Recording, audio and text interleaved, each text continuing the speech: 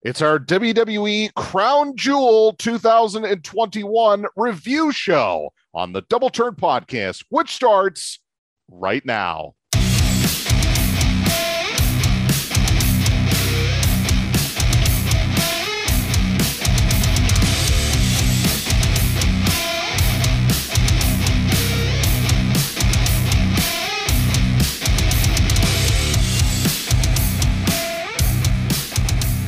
Another day, another torn day for yours truly, because it's been a crazy week.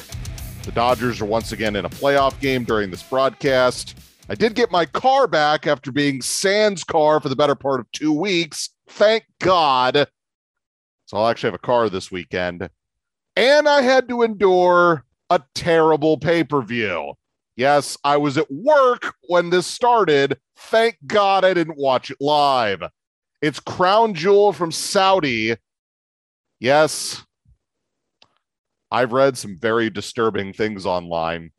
We're going to get into all of it because what a program this was. And the J-Man has assured me that he has seen all of the matches.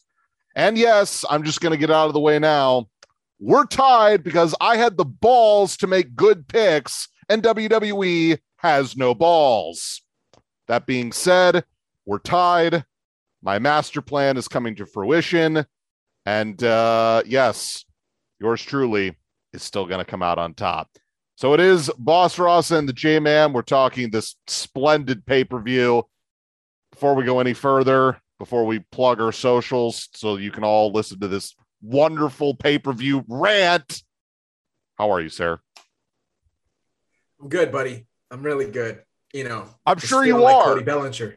Yeah, just feeling like Cody Bellinger at the bottom of the eighth. No, look. I'm glad that you've decided to be boring, and you've decided to fall into the trap known as terrible WWE booking.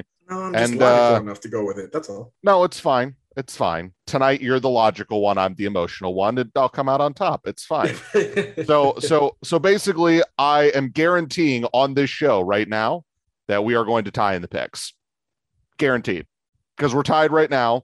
There's 2 months to go. I guarantee you neither of us will lose the picks, which means you don't have to watch WCW 2000, which is fine. I don't have to make a TikTok account, and I'll just cover WCW 2000 anyway.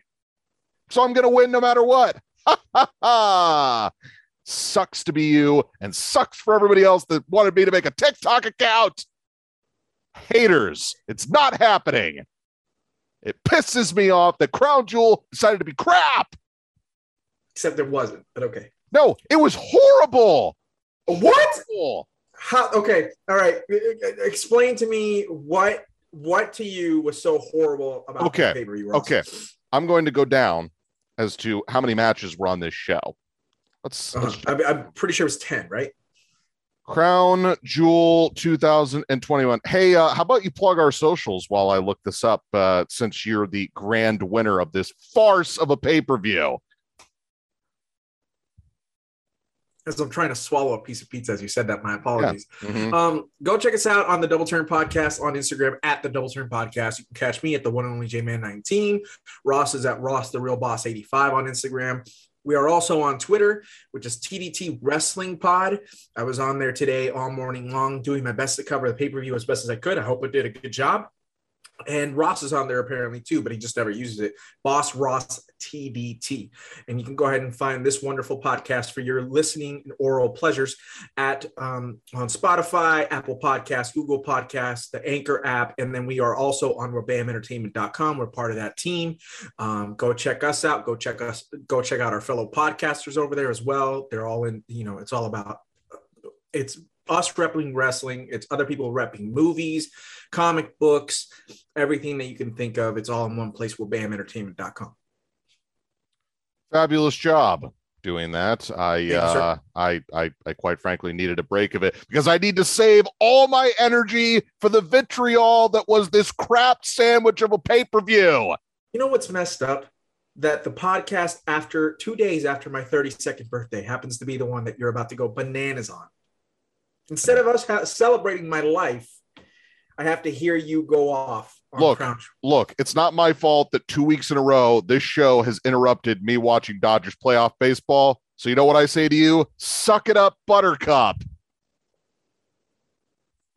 That being said, birthday wish ever. That being said, hey, I was live at your birthday for number 30. Okay. Show some respect. All right. 10 matches. 10. My God. All right. Here we go. There was a pre-show match, everybody. It was the Usos versus the Hurt Business. And what do you know? The Hurt Business lost. Because, yeah, why not? Why not put them back together and then just all of them lose? That makes sense. Yeah. By the way, no belts were on the line. So, yeah, let's just have the Usos win a match that means nothing. It was 10 minutes. Yep. You couldn't even put the Hurt Business over in a 10-minute tag match. Kiss my ass, WWE. I move on. It's a pre-show. No one cares. Now, you want to know why this pay-per-view sucked? There were 2 good matches. 2. Okay. And guess what? The opening contest was one of them. A Hell in a Cell match between Edge and Seth Rollins. This, I have ultimate praise for. You want to know why? Because it told a good story and had 2 competent competitors in it. This match was awesome. It was given time. It sucked me in to start this pay-per-view. I was like, wow, maybe this is going to be a different Saudi show. Now, it helps when you have 2 of the best performers of their era, of their eras, wrestling each other in the equivalent of what we would call a blood feud. Okay. This goes all the way back to when Seth Rollins was in The Authority. That's how connecting the dots we're doing here. You know, back when he was going to curb stomp, you know, when he was allowed to curb stomp, you know, when it wasn't considered offensive. I can tell you some other things that are offensive, but I won't. Back when he was going to curb stomp and break Edge's neck on a briefcase that set up the match where John Cena and all that fun stuff. Yeah, so Edge has really been looking out to, come full circle and get his ultimate revenge against, John Morrison 2.0, as I will now call him until he gets rid of this awful gimmick. Seriously, tell me how he's not John Morrison 2.0. Tell me. Well, I mean, I would say that John Morrison is Seth Rollins 2.0 because Seth Rollins is way higher up on the card and actually doing something. John Morrison's been doing this gimmick longer than Seth Rollins has. Seth Rollins is John Morrison 2.0. Thank you very much. That being said, this was an excellent Hell in a Cell match. And I'm glad it opened the show. Because you know what? This being lost in the middle of this card would have been embarrassing. In fact, I would have felt embarrassed if this was lost in the middle of this card. So the fact that it opened the show and put me in a great mood for a moment, for a shining moment. Well, it was about 30 minutes, but you know, a slice of my day that I can say that was awesome. Look, that match will go down as one of the better Hell in a Cell matches we've seen in a while. I don't think that's hyperbole. I think given the competitors, the story, and the match that was told, the only thing I can say is it's a shame it was in Saudi and not in a venue here in the United States. I think it would have gotten over even better in the United States. That's me personally, because the Saudi show is the Saudi show. And you know what really upsets me? And I know I'm going on a diatribe, but I've got a lot of pent up energy because, well, quite frankly, I just do. Pending a lot of different things going on. The fact that the bar is set so low on these Saudi shows that comment after comment, tweet after tweet, article after article. This is the best Saudi show of all time. You know what? That's like going to a buffet and saying that the food wasn't rotten this time. It was just cold. So, you want to watch a great match on this pay-per-view? Watch the opening contest, not the pre-show, because that doesn't matter, because WWE has never made it matter. The opening contest of this show. Hell in a Cell, full package, or dare I say the total package, Lex Luger. That's right. Watch this match. Do it. Thoughts on the opening contest, sir? Well, I've got a lot of thoughts on the opening contest. First off, you are 1,000% correct when you say that this was one of the better Hell in a Cell matches that we've seen in a long time. Two, this was not okay. I'm going to go out on a limb. Maybe not. Maybe, I don't know. It just depends on how you feel. I think that this may have been the best match of the three matches, Ross. I really think that. I will say that I think it was it was better than the second match at MSG, which, by the way, is saying a lot because that match was an absolute banger. But you can compare this to the match at SummerSlam, because the SummerSlam match was no holds barred, and this one was Hell in a Cell. So basically, essentially the same rules with the exception of being closed in a cage, right? It was the longest of three, if I'm not mistaken. It was easily the longest match on the card. This match went 27 minutes and 30 seconds or something crazy like that. Didn't feel like it. It told an amazing story. Just moments in this match where I was like, oh, sweet baby Jesus, this match is over. And then being like, oh, wait, no, it's not. The sunset flip powerbomb from the top of the ladder through the table was one of those moments that I was like, wow, they're going to end it on this, and I'm totally okay with it, because why wouldn't a match end when somebody gets sunset powerbombed from the top of the ladder through a table, right? This was a great match. This was, okay, here I go, because I'm just going to say what I have to say. First of all, this is easily the best match in the history of Crown Jewel. Like, nothing comes close to how great this match was. And I said that this was also to me, the best match in the Seth Rollins and Edge feud. And then therefore, Ross, I believe that this has entered the conversation for perhaps top 5 best matches of the year in WWE. Because I am saying that, to me, it was better than the SummerSlam match. But then again, I could rewatch it tomorrow and feel otherwise. But I will honestly tell you that just speaks volumes to what Edge and Seth Rollins have done this entire time in their story, which is basically put out the best story of the year, regardless of the company. This is the best story that's been told in professional wrestling, with the exception of, Roman Reigns running amok. But because I'm talking about like an actual storyline, right? An actual feud. This has been the feud of the year. I don't think anything can top it right now, to be completely honest with you. And so it was a fantastic opener. And you're right. It brought the energy in a crazy, crazy way. And I really, really, really enjoyed this Hell in a Cell match for everything about it. The steel, we didn't talk about the details. Should we talk about the details? I'd like to spend some time on this match, if you don't mind. I thought the steel chain wrapped around Rollins' foot to super kick Edge multiple times and then go ahead and put him out with a curb stomp. And then Edge popping up with the chair and giving him a low blow. And then curb stomping him to end the match after a series of super kicks was great storytelling. I thought that just the brutality in this match, and this match was brutal. This was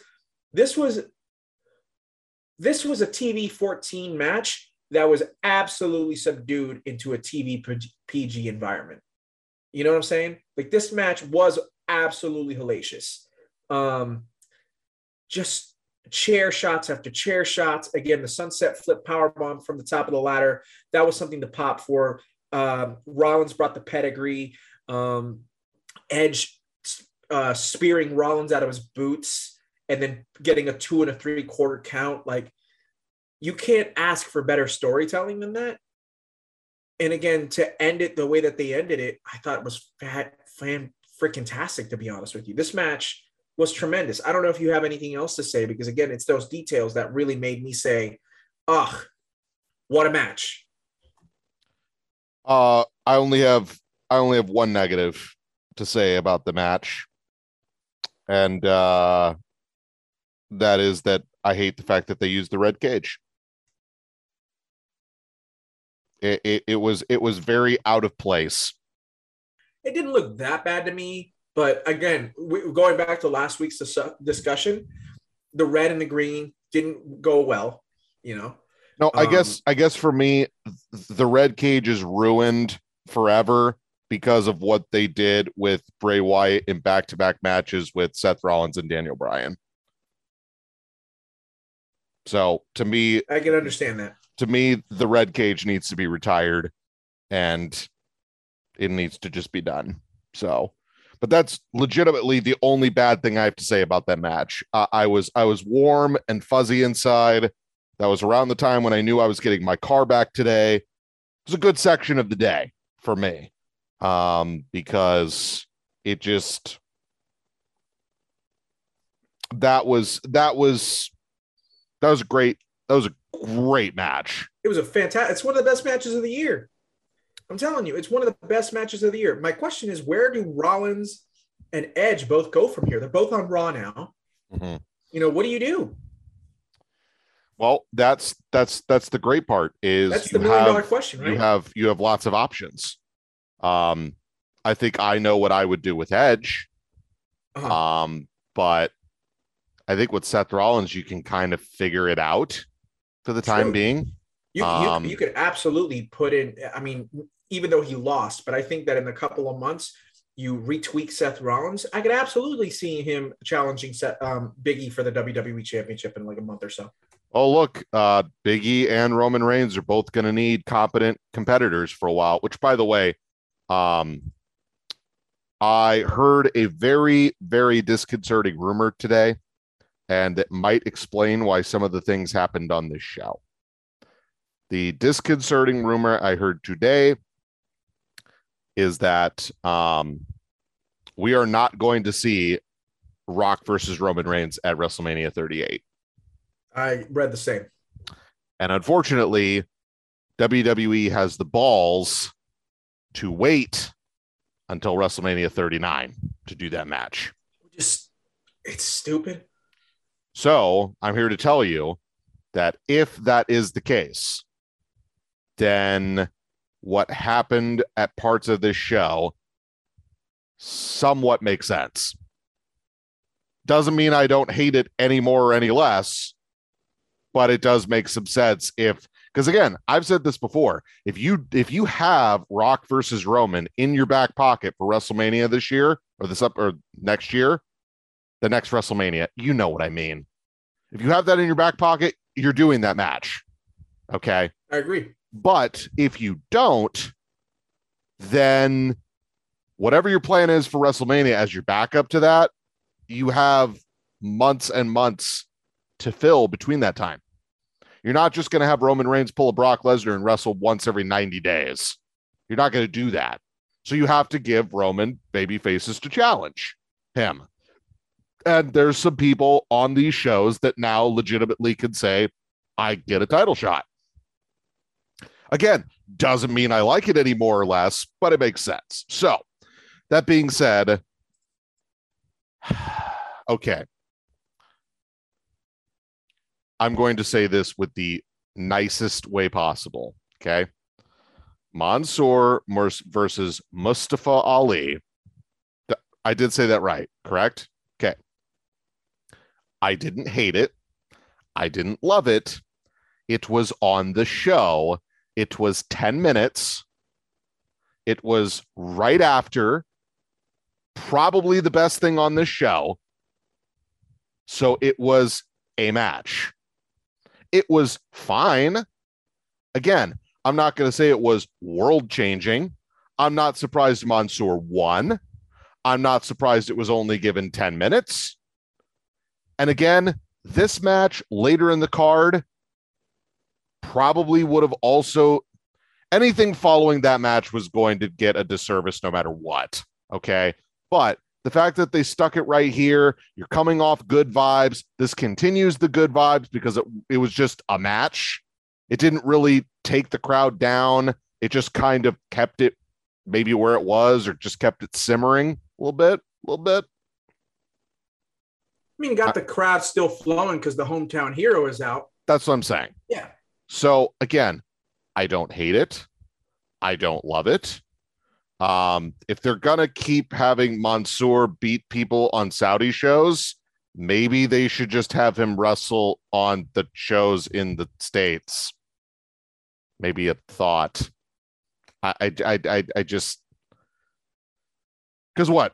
Mustafa Ali's going to come back and act like nothing happened and just work a program that probably not many people are going to care about. I don't know what the end, like, I don't get it.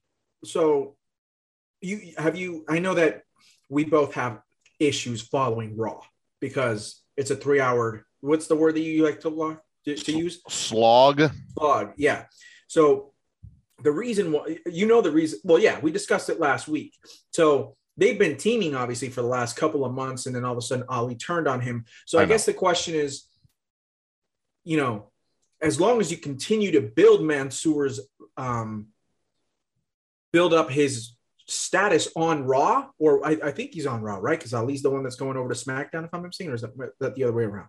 Doesn't matter. Whichever show that you have Mansoor on, as long as you go ahead and keep on building his reputation, building his credibility more so, I think we're in for a good thing with Mansoor. And by the way, I didn't hate this match either. I thought this match was perfectly fine. I thought it was a really good match between a great worker and a guy who's consistently getting better every single time he's on TV. I've said it before. I'll say it again. I think Ali is one of the best wrestlers in the company. Like, it's no joke. The guy is incredible. And him and Mansoor had really great chemistry with one another. You're right. It didn't change the world. It didn't go ahead and like blow off everything and whatnot. Wasn't supposed to. It was never meant to. I think that Ali was the perfect opponent for Mansoor because they just meshed so well together. Honestly, I would have really preferred to see this story of these two teaming together for the long haul. I think that they broke him up way too soon.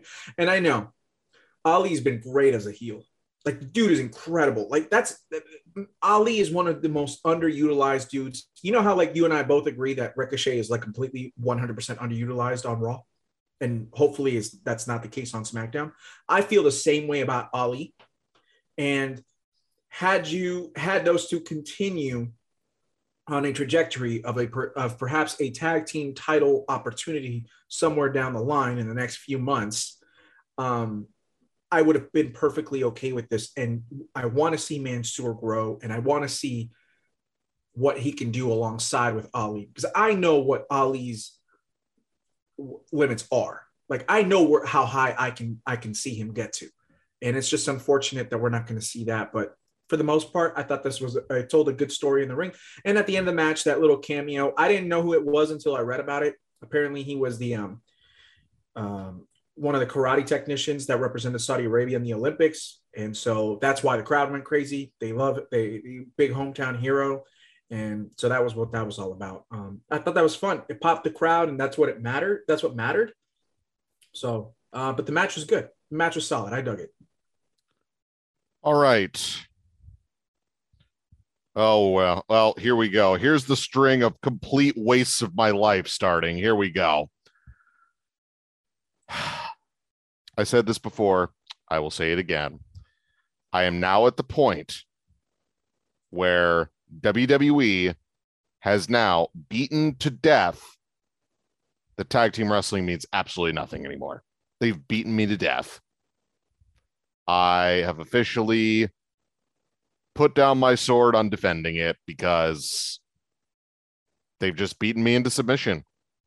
It's very hard for me to get into tag team wrestling. It was very hard for me to watch this match because it's never going to be taken seriously, despite the talent in the match. Okay. Randy Orton's fantastic. He's been fantastic for a long time. AJ Styles, to me, is still the greatest wrestler in the business, not just WWE, in all of wrestling. I stand by that. Fight me. Riddle in a very specific role in certain feuds will be totally fine. Not only in this company, but basically any company he works in. The shtick is a little old, but he fits in what they're having him do with Randy Orton right now. And believe it or not, Amos is still getting slowly better each time I see him. I don't see him regressing. I don't see him taking leaps and bounds. He's slowly but surely getting better. He was really confident in this match, by the way. He was. And again, it helps when you're tagging with AJ, learning by osmosis about psychology and just how to compose yourself. And let's be honest, Randy Orton does not get enough credit for being able to work with some really challenging opponents. Okay. Randy Orton has gotten somewhat successful matches out of the Great Khali, where some of his peers have ultimately failed in that department. You're right. And not to mention the matches with Mark Henry are some of the best matches of his entire career. I've said this before. Randy Orton putting over Mark Henry a bunch of times. Randy Orton putting he helped make Jinder Mahal become a main event guy for a short period of time. Yep, I agree. But let's be honest, this match was 8.5 minutes, and the most recognizable thing out of this entire thing was Matt Riddle coming out on a camel instead of a scooter. Yeah, Great. Yeah, because at some point I agree that I can only see so many RKOs out of nowhere on AJ Styles.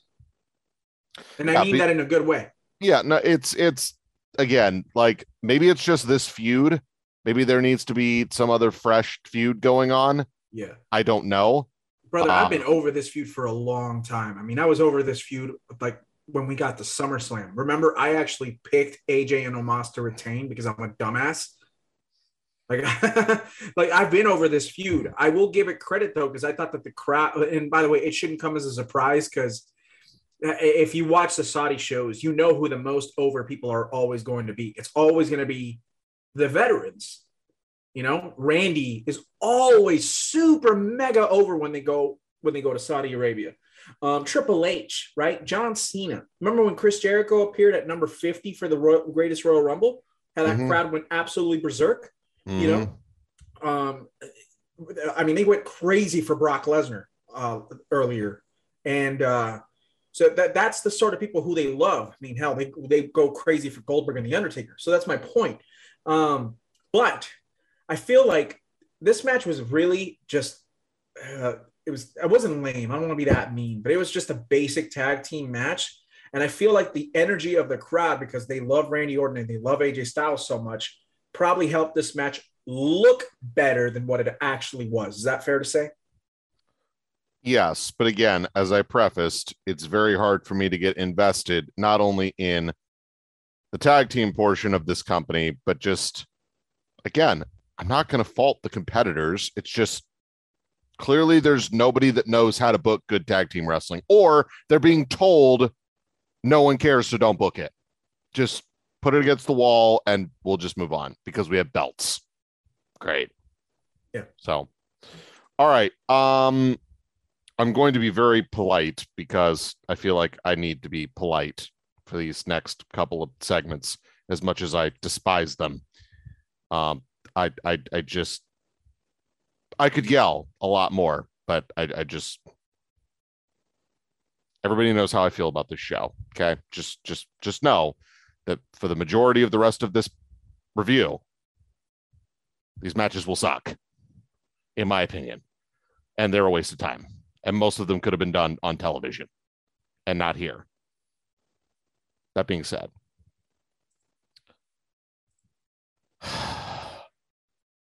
when we did our picks, by the way, we got 3 of the 4 competitors wrong. You and I picked Jinder versus Finn Balor in the finals. We got Woods versus Balor in the finals. And you and I confidently picked Carmella versus Shayna Baszler to be in the finals. And instead, we got Zelina Vega versus Doudrop. Now, I'm not going to get into yet another moment where Shayna Baszler got royally screwed But I'm not surprised it happened. I'm not. You know why? Because I blame two people for the demise of Shayna Baszler. Two. One of them is Vince McMahon, because at the end of the day, he lost faith in the Shayna Baszler character. And yes, I firmly blame Becky Lynch for beating her in 10 minutes at WrestleMania when she should have dropped the belt instead of giving it to Asuka. You twit. Kiss my ass. What the hell is a twit? Would you like me to look up the definition of twit? I'm 32 years old. I've never heard anybody say the word twit before. That's amazing. Hang on. The hell is a twit? Twit is a silly or foolish person, similar to fool, idiot, half-wit, nincompoop, buffoon, dunce, or dolt. You happy now? It's the best thing about this show by far. Yeah. Twit. Oh, man, that's good stuff. It's not Becky's fault. That's good stuff. That being said, the Queen's Crown Tournament Finals. Doudrop, who, actually has somewhat of an underdog story, versus Zelina Vega, who they've done nothing with. And who wins in a 6-minute match? The person that has had nothing going for them since she came back. Zelina Vega is your Queen's Crown champion. Why? Who cares? Let's just do something different. Now, okay, I'm gonna stop you right there. Because when Zelina beat Carmella, I was very surprised, right? When Doudrop beat Shayna, I nearly lost my crap. And I told you, Zelina better win this thing. And I know. She Why? came back Why? 15 weeks ago and Why? Because I cannot stand the Doudrop character. The Doudrop character is a disservice to the women's division. It is a disservice to Piper Niven. It's a disservice to humanity. That character sucks. That character is a twit. Okay, how about that's the twit? How about okay? So first of all, it's not Piper Niven's fault that she's given that character. She's doing the best she can. Again, my beef isn't with Piper Niven. My beef is with the character that is Doudrop. Oh, and by the way, she's also been giving a story instead of just, I don't know, sitting on her ass for 4 months doing nothing.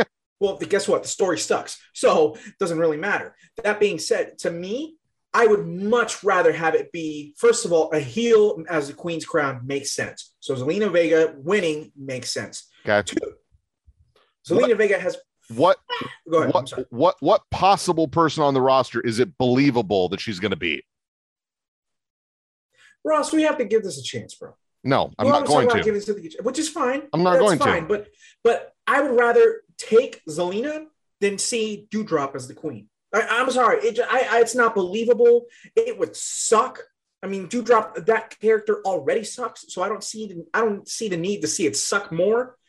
To me, Zelina, you can make that work and fit for her character.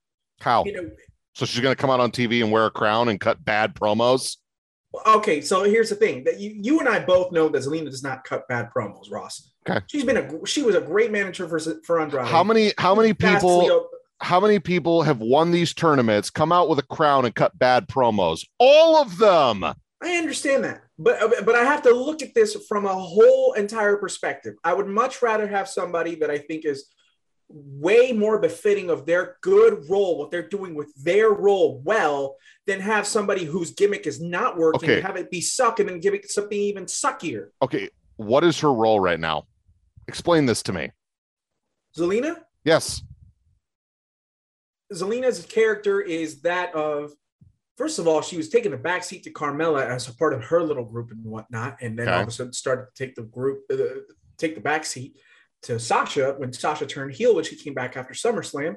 Okay. And now she's basically trying to go ahead and prove to everybody that I don't need anybody else. I can do this on my own, which is the reason why the upset over Carmella was such a shocker, and be like, I don't need you, Carmella. I got this. Okay. Okay. So she is the underdog, but as a heel. Yeah. I kind of dig that. Yeah. I'm sorry. Underdog heels don't work. They're never going to work ever. But guess what else doesn't work? Doudrop. Okay. What the hell were you going to do with Doudrop as a queen? Okay. Look, I'm telling you right now, okay, that character gets sympathy. That character as a babyface works. Not for me. Okay. Which is fine. Well, I know I don't speak for the entirety of professional wrestling. You want somebody that it's not believable for her to basically beat anybody legitimately instead of a bad character. Good to know. Good to know. I mean, it is about characters, is it not? Is it not about character development in this business? Okay, so a character that has done jack for 4 months is more convincing. Okay, we agree to disagree. I move on, and then, all right, Jorge, I would like to go one of two routes in this match. Okay, I know which match we're discussing because if I'm not mistaken, I remember that. We can talk about this match and you'll get one version of me. Or B, we can briefly cover this match and we can move on. Well, I mean, I already saw how you're feeling after Doudrop and Zelina, so I don't know how I feel about you going off that badly on Bill Goldberg and Bob. I just want an answer, okay? You know what, Ross? I know that you have a lot of vitriol to let out. Mm-hmm. I'm going to be a good friend. I'm a good friend and a good co-host. I consider myself that way. Not to pat myself on the back, but I do. Yeah. I'm going to let you. Yeah. I'm going to let you go ahead. Go for it. Yeah. I can already tell you right now, I'm vetoing that decision. Vetoing it right now. So you want to skip? All right, fine. I don't care that Goldberg beat Bobby Lashley. It's bull. I don't care that we're in Saudi Arabia where people care about characters from 25 freaking years ago. I don't care.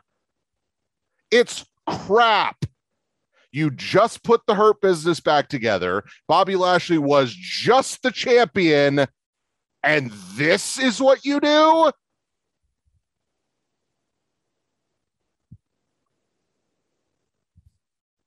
I have nothing else to say because I agree with you. You know what? I don't care that you decided to message me. I told you so. Okay? That's patronizing. Kiss my ass. Okay? Kiss it. Don't care. Don't care.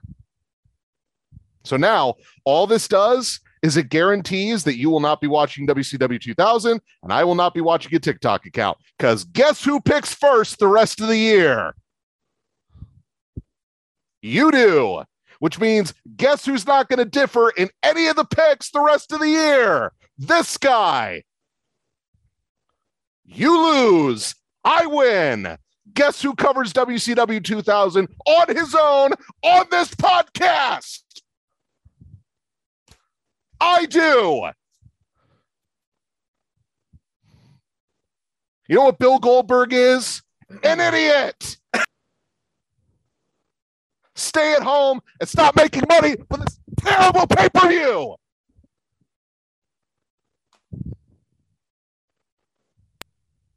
The wrong choice was made. Got it? Any other opinion is wrong.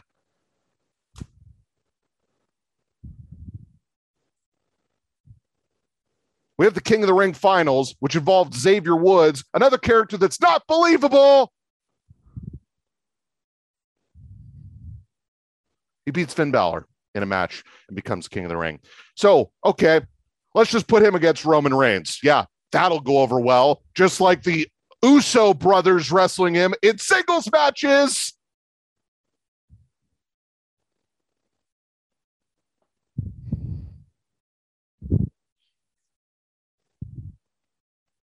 I told you the show was going to break me, and it has. Because it doesn't get much better after this.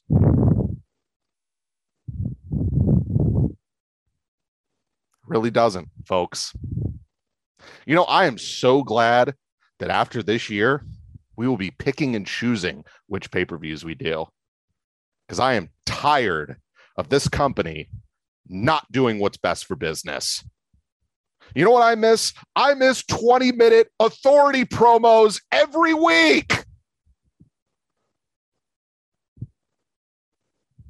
You know what I'd rather do than watch this show or talk about this show? Watch the best of R-Truth. Watch the best of Corporate Kane. You know what I'd rather do? I'd rather talk about wrestling that makes me smile, that makes me not go off and hate wrestling life.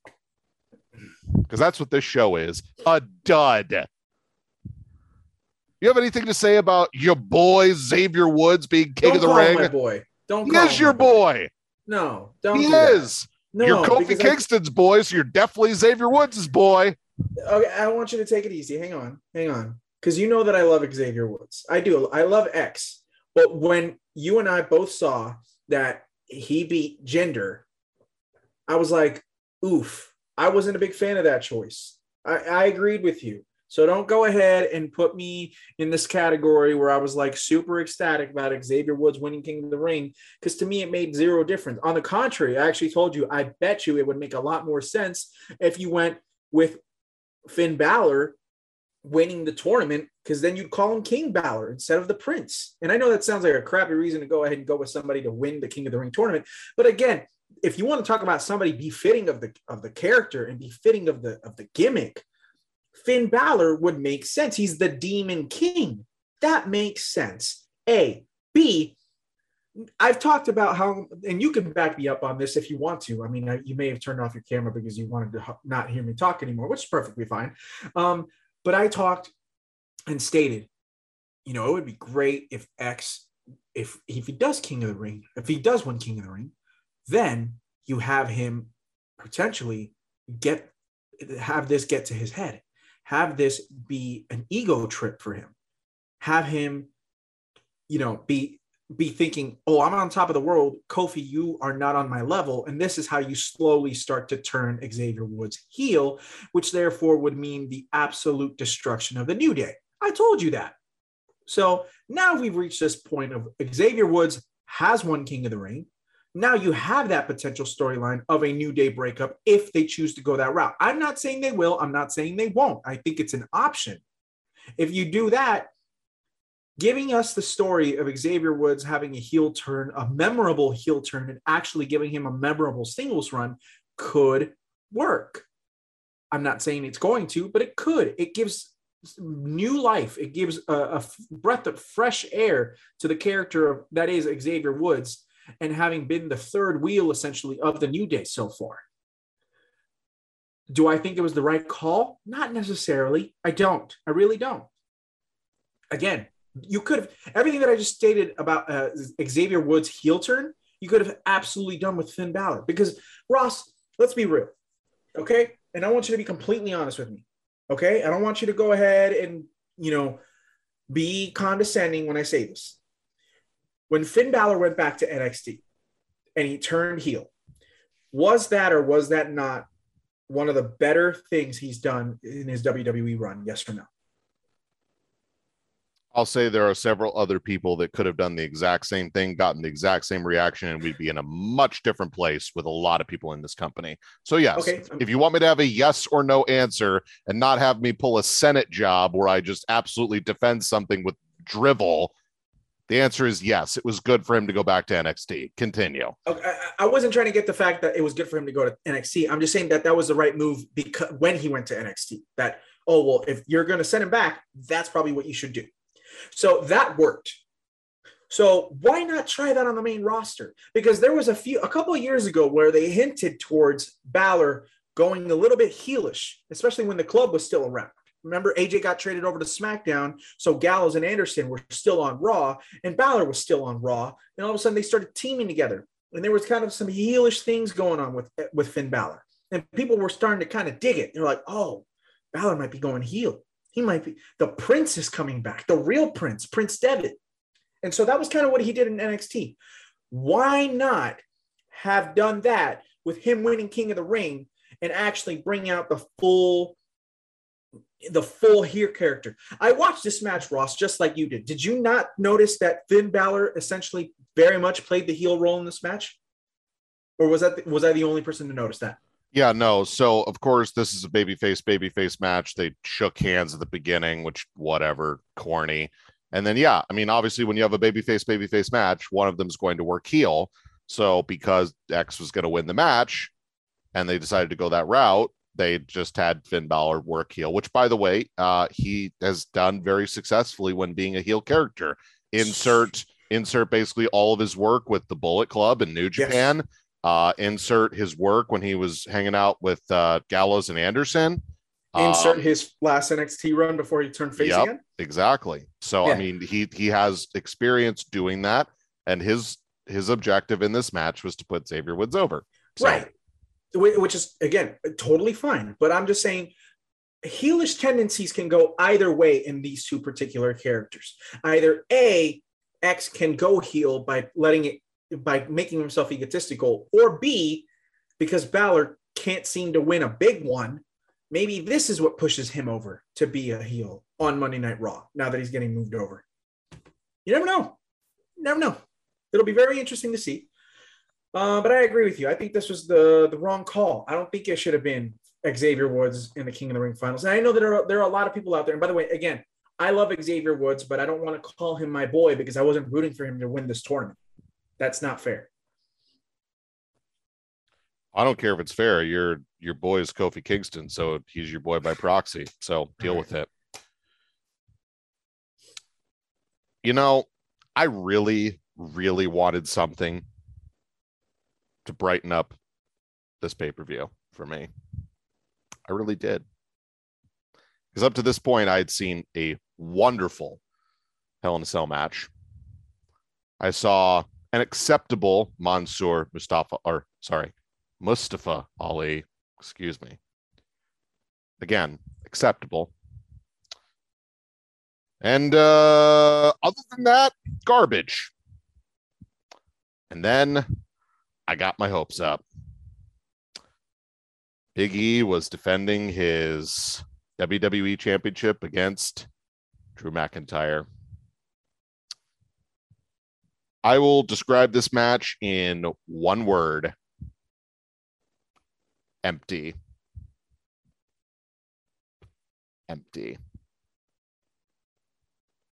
First of all, it was only given 13 minutes. That's nonsense in itself. Second of all, the story they told, not a very good story. Because at the end of the day, they have the same problem they have on SmackDown that they have on Raw, which is they have a champion and not really a whole lot of viable challengers to challenge them, which ends up being a problem when you don't do a good job of building people. I was expecting a lot more out of this match. I actually expected this to be a really good match. And what I got was a very average match. Look, Big E and Drew have pretty decent chemistry together. They work pretty well together. Neither of them did anything offensive in this match. I just expected this to be a lot better, which for me means it's just empty. And unfortunately, when you have a match in which there is 0% chance of one person winning, you don't really get invested, because that's one of the many problems with WWE is they only do title changes on certain pay-per-views. And again, this goes back to, if you want to make the Saudi shows matter, there are certain things you have to do differently, and they don't have the balls to do it. I am not suggesting that Drew McIntyre should have won this match. I'm not suggesting that. What I am saying is I need to be able to have my suspension of disbelief about Drew McIntyre essentially needing to kind of turn to the dark side at this point, because this whole babyface thing for him, he's been doing since like early 2020. It's time. And I needed to see more out of what this match can mean for both guys. Because if the end result is, well, Big E keeps his championship and Drew McIntyre just does nothing, then this match once again feels empty. If we get a rematch next month, no one's going to care.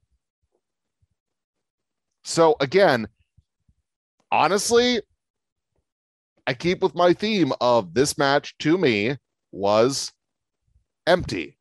It existed. This could have happened on a television show and not at this pay-per-view, which really isn't a pay-per-view. It's, well, remember it used to be called a network special, which, by the way, I'm just going to blast this right now. Peacock sucks. It's terrible. Give me the network back. It was a million times better with all of its flaws. And I got to watch anything I wanted. Terrible. That being said, I was hoping for this match to pick me up from the sewage that I had watched for most of this pay-per-view, and it just didn't deliver for me. So it existed, and Big E keeps the title, which, again, whatever. I move on. You know, for a person who I know for a fact is a really big E fan, it surprises me more and more every podcast to hear you feel like you're not enjoying this Big E run. It's kind of been boring to me. That's sad to hear. That is sad to hear, and I'm not going to go ahead and ask you to elaborate because I know that you've elaborated in the past, and I don't want to waste your time, and I don't want to waste your breath because I know you want to get to the triple threat and probably either like just completely annihilate everything that stood for, or you might surprise me and actually say that was a great match with a crappy ending, or you're going to go ahead and say that Brock versus Roman was the best thing you've ever seen, even though it ended in a totally not great way. So I will tell you that I thought this was I shouldn't say easily because I'm going to defend this pay-per-view and actually say that this was the second best match on the card to me. I thought that it wasn't empty. I thought that there was two alpha dogs, one of them being the alpha dog for longer, and then the other one finally got to alpha dog status after years of trying to get to alpha dog status and be like, I am the alpha dog too, and I'm about to go ahead and run over you, alpha dog. And we're going to have to wait and see what happens. This match was tremendous. This match had pace. This match, yeah, you might say it was 13 minutes and it could have gone longer. I was okay with it going 13 minutes, Ross, because the one thing about that I recognize sometimes is, can Big E and Drew McIntyre go for like 25 minutes? Of course they can. Of course they can. But I like it when the two big hosses, like, it's impactful, it's fast-paced, it's physical, and when it ends in like between 13 to 15 minutes, that tells me the reason why it ended was because somebody hit a massive shot. Like, this was a battle of heavyweights. I know that people are going to say the same thing about Brock Lesnar and Roman Reigns, but this particular match was a battle of the heavyweights. Big E brought it, Drew McIntyre brought it. Storytelling was there. The fact that Big E kicked out of a Claymore kick is pretty impressive because not everybody gets out of a Claymore. Big E had to hit two big endings in order to finish it. One of them, he reversed it off of the ropes into the big ending, which I thought was great. Very, very similar to when the Undertaker would flip somebody over to go ahead and hit a tombstone. I always liked that move. It's always really impressive to me. The hamstring stretch. Remember that what Brock used to call the Brock lock? Big E did that in this match to Drew McIntyre. And I was like, oh, that's awesome. That's a submission move I want to go ahead and see somebody use a lot more often these days. And all of that, the crowd being heavily into it, Drew McIntyre is still really over. Big E is incredibly over. And the crowd chanting one more time to another Claymore. Me knowing the fact that it's not the fact that they hate Big E, they just love the Claymore kick. I was perfectly fine with that. There's not much more for me to say. I thought that this was a really, really good WWE Championship match. I don't think that the Big E WWE title reign has been boring whatsoever. This is literally his second opponent of the entire reign. So I guess I can't see where you're coming from when you say that it's boring, but I'll respect it because I don't want to besmirch anything you're saying, of course. But I'm just going to kindly disagree and tell you I don't think that it's been boring, and I thought that this was the second best match on the card. Well, that's my honest opinion. Big E remains your WWE champion. Oh, then this bundle of joy match happened. The triple threat for the WWE SmackDown Women's Championship.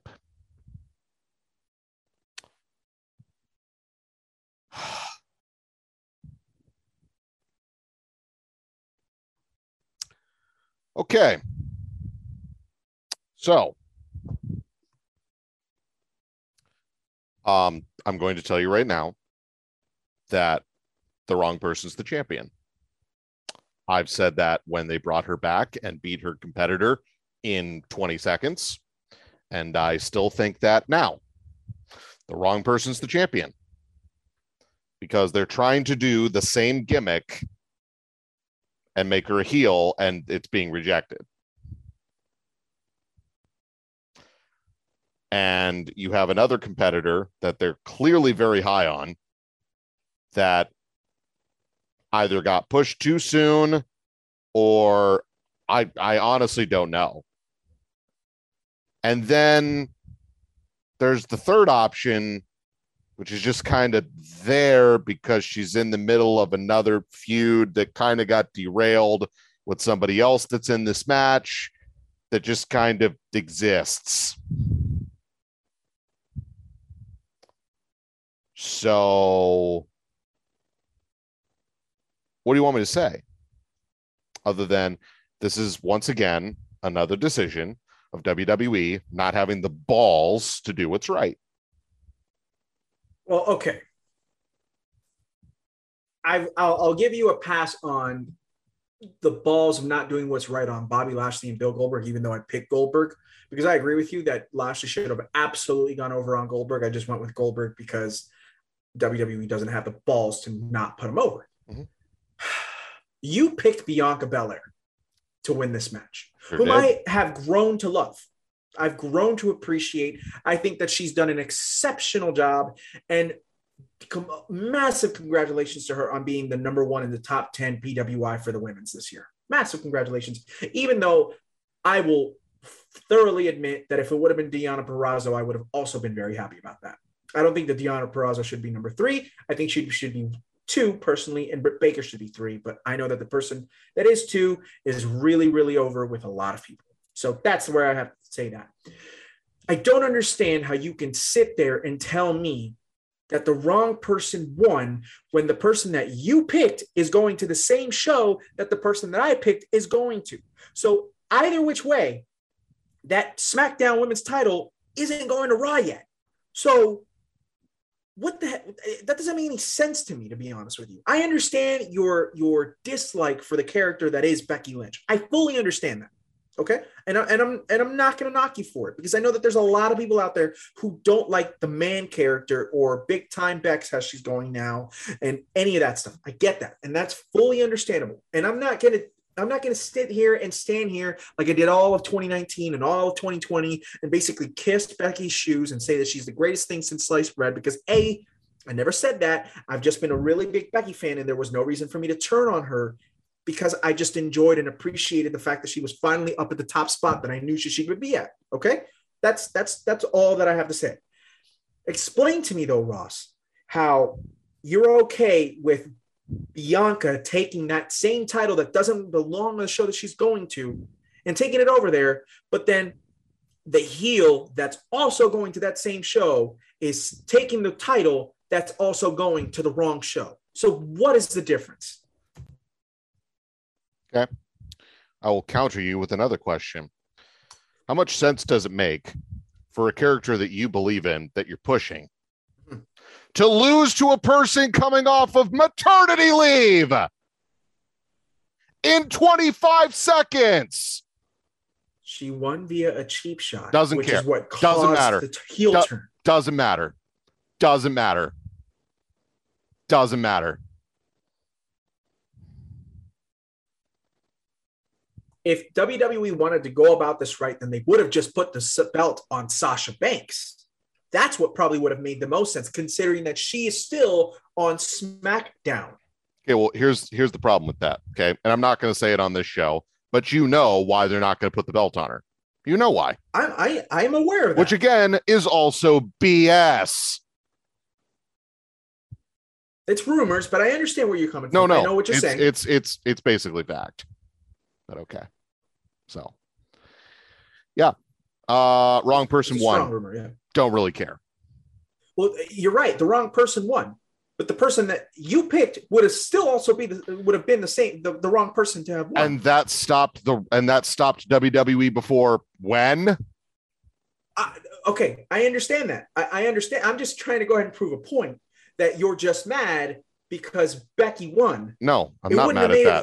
Because to me, it wouldn't have made sense Bianca winning. Bianca winning doesn't make any sense. I'm mad at the fact that you literally picked her over everyone else in the division and you don't push her. She had the whole summer. Bro, she went over on everybody the entire summer. Uh-huh. So why does she not? Not only did she, so why does she not still have the belt? Aren't you the person that says what is the plan? Mm-hmm. Don't you think that basically that was the plan up until now, and now they're creating a brand new plan? Yeah, it's a terrible plan. It's a terrible plan. I'm sorry, Becky Lynch being at the top of the women's division doesn't seem like a bad plan. No, it's terrible. Okay. Let me give you an example. Okay. If I'm the most over person in the company, okay, I leave for a year plus. I'll just say a year, just whatever. A year. Okay. I come back. You're going to make me hated heel. And you change nothing other than I did a cheap shot in a match and won a belt in 25 seconds. That's your plan? Sorry. It's terrible. And I'm not going to buy it. So, tell you what, let me know when a good plan arises with this whole situation, then I'll give a damn. Until then, I can tell you right now that Bianca and Sasha carried this match anyway. You can laugh all you want. It's the truth. You know who else also agrees with me? Go ahead. Tell me. I'd love to know. You know who. Who? Go ahead. Tell me. I'd love to know who. You know who. There's 3 people that are coming in my mind right now. Okay. One of them is actually a journalist. Okay. And then 2 of them are friends of ours that are really great at trolling the both of us. Okay. So of the 3, which one do you think it is? It's probably the journalist that I detest the most. And which journalist would this be? I don't feel like I want to mention his name right now, but if it is Meltzer, if Meltzer thinks that Becky didn't help with this match carrying it and that it was only carried by Sasha and by Bianca, he's got another thing coming, because that's absolute horse crap and everyone knows it. And everyone knows it. Kudos to the person that agrees with me on this point. So shout out to you. We now, by the way, it's not Meltzer. So good job not guessing that right. So whoever it is wrong. that was 19 and a half minutes of my life I'll never get back. So thanks WWE for once again doing the wrong thing. So it's okay. It's okay, everybody. You just side shifted WCW 2000 to me. So it'll be great. And then it's main event time. Roman Reigns defending his Universal Championship against Brock Lesnar. I feel like I have to do that every time because, well, I've turned the corner on Brock Lesnar. I know. And I'll start with the negatives. Okay. Okay. The tug of war with the belt thing was terrible. I think that was a callback to the 2015 promo. Okay. I'm not saying that that's the right call, but I think that's kind of what it was. You do realize that in the entirety of their feud, that is literally the worst callback you could have had.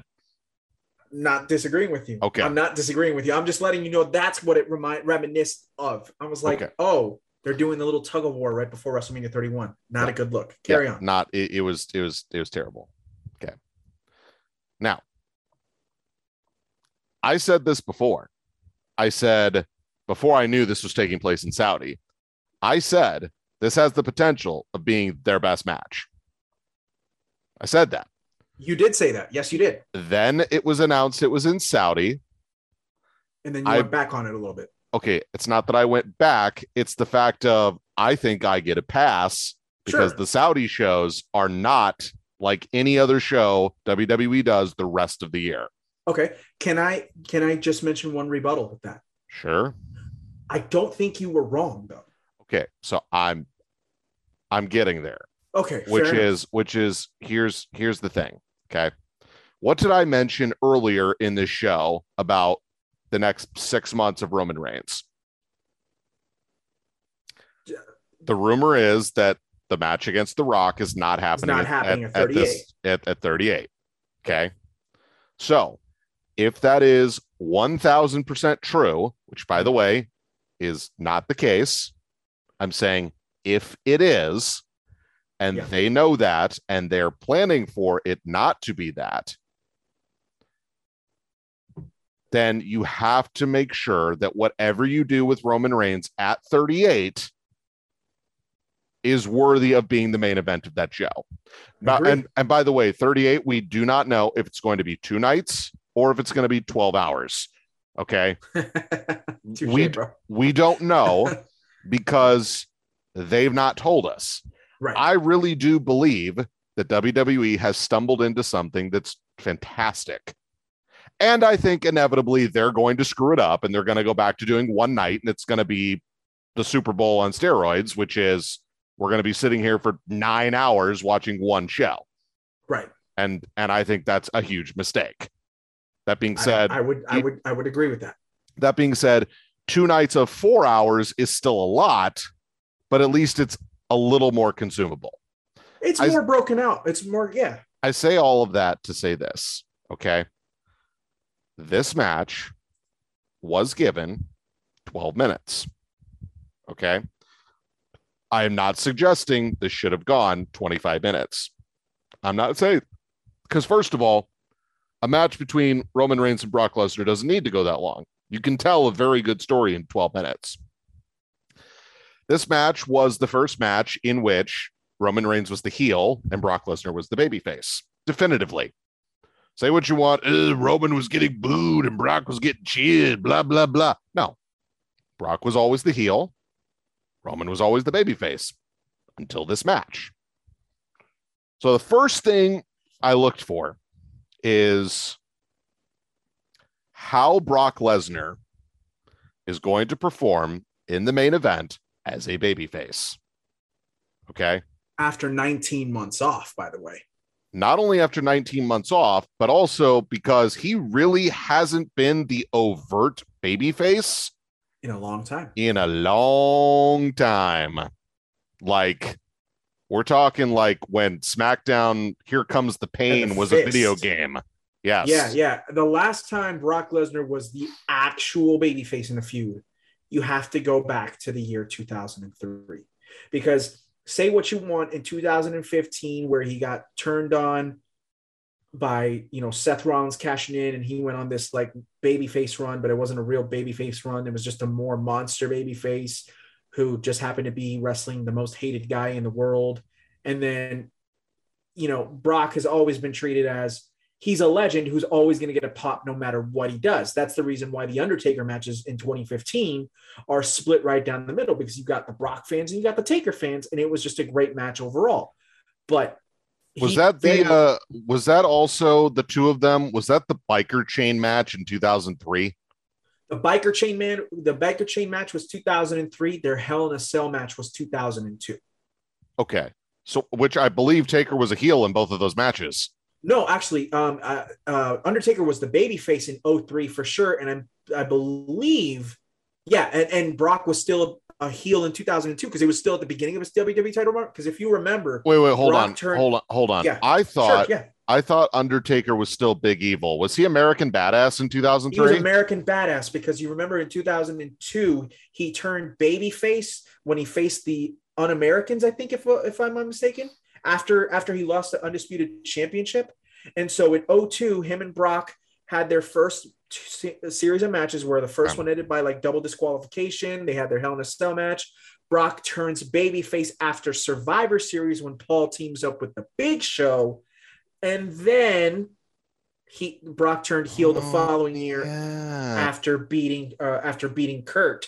And then Taker challenged him again, and they had that biker chain match. But again, Taker was still a babyface. So, I totally forgot that they went with Big Show WWE champion at Survivor Series with Paul Heyman for a month. Mm-hmm. Was that Flat Top Big Show? Didn't he? I think he had like the mutton chops, right? He had the mutton chops, and he had the crew cut. Yeah. This was before he shaved his head. This is like a couple of years before he shaved his head. Okay. That's right. Okay. Mm-hmm. Yeah. Why I remember that of all things, I don't know. But yeah, that was when Heyman pulled the ref out, and there's that. It's that very famous gif of the look. Yes, it is the Paul Heyman look. Exactly. You know what he's talking about. When he still had the ponytail. Exactly. 100%. Which is funny because Brock has a ponytail now. And he does have a ponytail. He's as creepy as ever. It's Mountain Man Brock. Can't hate Mountain Man Brock. So if the objective, I know we've swayed in and out, but I really want to end on a bright note because I've had a lot of anger tonight, folks. And let me just tell you, this was the other really good match for me. I had my doubts. I really did have my doubts, but I had a feeling. I was like, you know what? If they're really going to do this right, which is babyface Brock versus heel Roman Reigns, if they're going to do this right, then Brock's going to do the right thing because he knows that at the other side or at the other end of this rainbow is something even better. And there were shenanigans, which again, it's Roman Reigns, it's the bloodline, it's the head of the table, it's all the other nonsense that goes with it in the best way possible. Right. And Brock was made to look like the guy that had to overcome all the odds. I can't believe I'm going to say this. I cannot believe that I'm saying this. They made Brock Lesnar the sympathetic hero. Yeah, you said it. I know. Wasn't it great? It's remarkable. Okay. How much they made Brock Lesnar the sympathy figure. It was great. It's incredibly well done. I know. And it helps when you have the greatness that is Roman. Yeah. You have the Usos getting involved. And guess what? Paul Heyman is pretty much brilliant in everything he does. And he just completes this so perfectly that I'm telling you, whatever their plan is for this feud, it's probably going. Now, there are a few things they can do to screw this up. A few.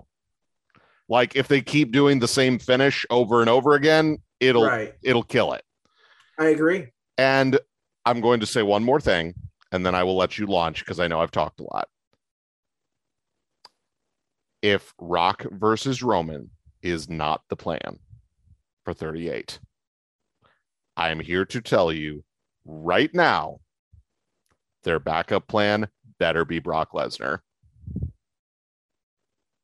I'm serious. Yeah, but if the backup, no, I agree with you. No. Backup, because here's the thing, okay? Yeah. Right now, at this very moment, October 21st or 22nd, when this drops, at this very moment, they have no one else. I know. They have no one else that's going to pop that main event. I know. I understand where you're coming from. Then Brock versus Roman. Now, a lot of things can change. A lot of things can change. And there's a lot of time for them to screw this up or make this great. But if your plan is to do this again, whenever it is, I'm all for it. Go ahead. Sure. Well, so you talked about Paul, his great story. To me, it peaked when he threw the title in the middle of the ring and he just was like, somebody take it. That was basically his reaction, right? And I was like, Paul, what are you doing? Where are you going to, Paul? And that was great. That was great storytelling because, again, as much as this is about Roman Reigns being unstoppable, nobody can touch him. Nobody's on his level. This is also the story of Paul Heyman is really struggling mentally and emotionally because he decided to side with Roman. However, under the impression that Brock wasn't coming back for a while. Well, that while is up, and where do your allegiances lie? So as much crap as I'm going to give the tug of war with the Universal Championship, it made sense to me. Okay. It made sense. 1, 2, Roman flying will never get old. Never get old. It is one of the best. It made it so great that because Ross, we have to admit, because he's been a heel for the last year plus, his high flyingness just doesn't happen anymore, right? It's ground and pound destruction. I'm going to kill you and you're going to like it sort of stuff. So to see the Roman Reigns heel character have to force himself to take flight to take down Brock Lesnar, I was like, oh my goodness. Roman is literally having to pull out all the stops. And it still wasn't enough. Another thing that I loved about this match, which I know it's a Brock Lesnar match, so it makes sense that we would even go here, but it's the small things. Roman, it was really John Cena, but it was Roman who put Suplex City on the map, right? Everybody remembers WrestleMania 31, him taking 10 suplexes in a span of like 9 minutes or something disgusting like that, right? We had Paul Heyman at ringside counting them out loud for San Francisco, or for, I should say, Santa Clara to hear, right? Definitely heard it all over TV. So to see Roman Reigns be running for his life to avoid those German suplexes, again, itty bitty details of the story that just perked me. Okay. I'm not going to say that this was the best match in their feud. I'm going to easily tell you, however, Ross, I think that this was the second best match of their entire feud. Because this wasn't better than WrestleMania 31. It just wasn't. But that's not to besmirch what happened tonight. I think what happened tonight was something different, was something that was well needed in the sense of a babyface Brock Lesnar. It was really seeing a heel Roman Reigns be in peril, because we've seen it a little bit with Edge. We saw it a little bit with Daniel Bryan. We saw it a little bit with John Cena. We saw it a little bit with Cesaro. But this was like Roman Reigns absolutely crapping his pants because he was in the middle of the ring with Mountain Man Brock. And Mountain Man Brock is the one that takes no prisoners. Like, Roman doesn't take any prisoners. Brock takes negative prisoners. Like, he'll kill you if you're already dead. And so to see that happening, to see the storytelling that was being told, it made all the sense in the world. And I was all for it. I believe Top Dollar from Hit Row posted up this tweet. I believe it was him because I retweeted it. And he said, I'm going to paraphrase it. You know that Roman versus Brock is still hot when it's getting the same or an even bigger reaction than it did 6 years ago.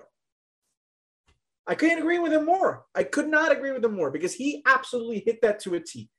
We all remember 2015 and thinking to ourselves, that was the peak of what was Brock Lesnar and Roman Reigns. And we are here 6.5 years later, Ross, and we are literally watching it from a Saudi show, and the Saudi crowd is going high. So, okay, you mentioned something which I would have agreed with you 2 weeks ago and even a week ago, and then having watched it tonight, I'm going to go ahead and say it in a different way. You mentioned the fact that when you saw that it was a Saudi show that you were going to have to be given a pass. But because it was the Saudi show, Ross, I'm here to say that this was probably the best crowd for that match. Because if this happens in a place like New York City, okay, where the crowd can be smarky sometimes. Now, who knows? Maybe they would have actually rooted for Brock Lesnar, one of the few times that they're actually going to root for the real babyface in this match, right? They could have done it. Philly could have done it. Chicago could have done it. LA could have done it, right? But we saw, to me, the real reaction with it happening in Saudi Arabia, because you knew that for a fact they were going to root for the real babyface. So to say that perhaps Saudi Arabia was a detriment to what this match perhaps was, I'm not going to necessarily say that that was the case. I'm going to say that I think that this is perhaps the right formula for that match. Now, that being said, if you give us the quote unquote rematch, which would then be match number 6 in this feud, but if you give us that at WrestleMania, I hope that the crowd is still reacting the same way. Because I think that's really important. I think that's what made this match really great.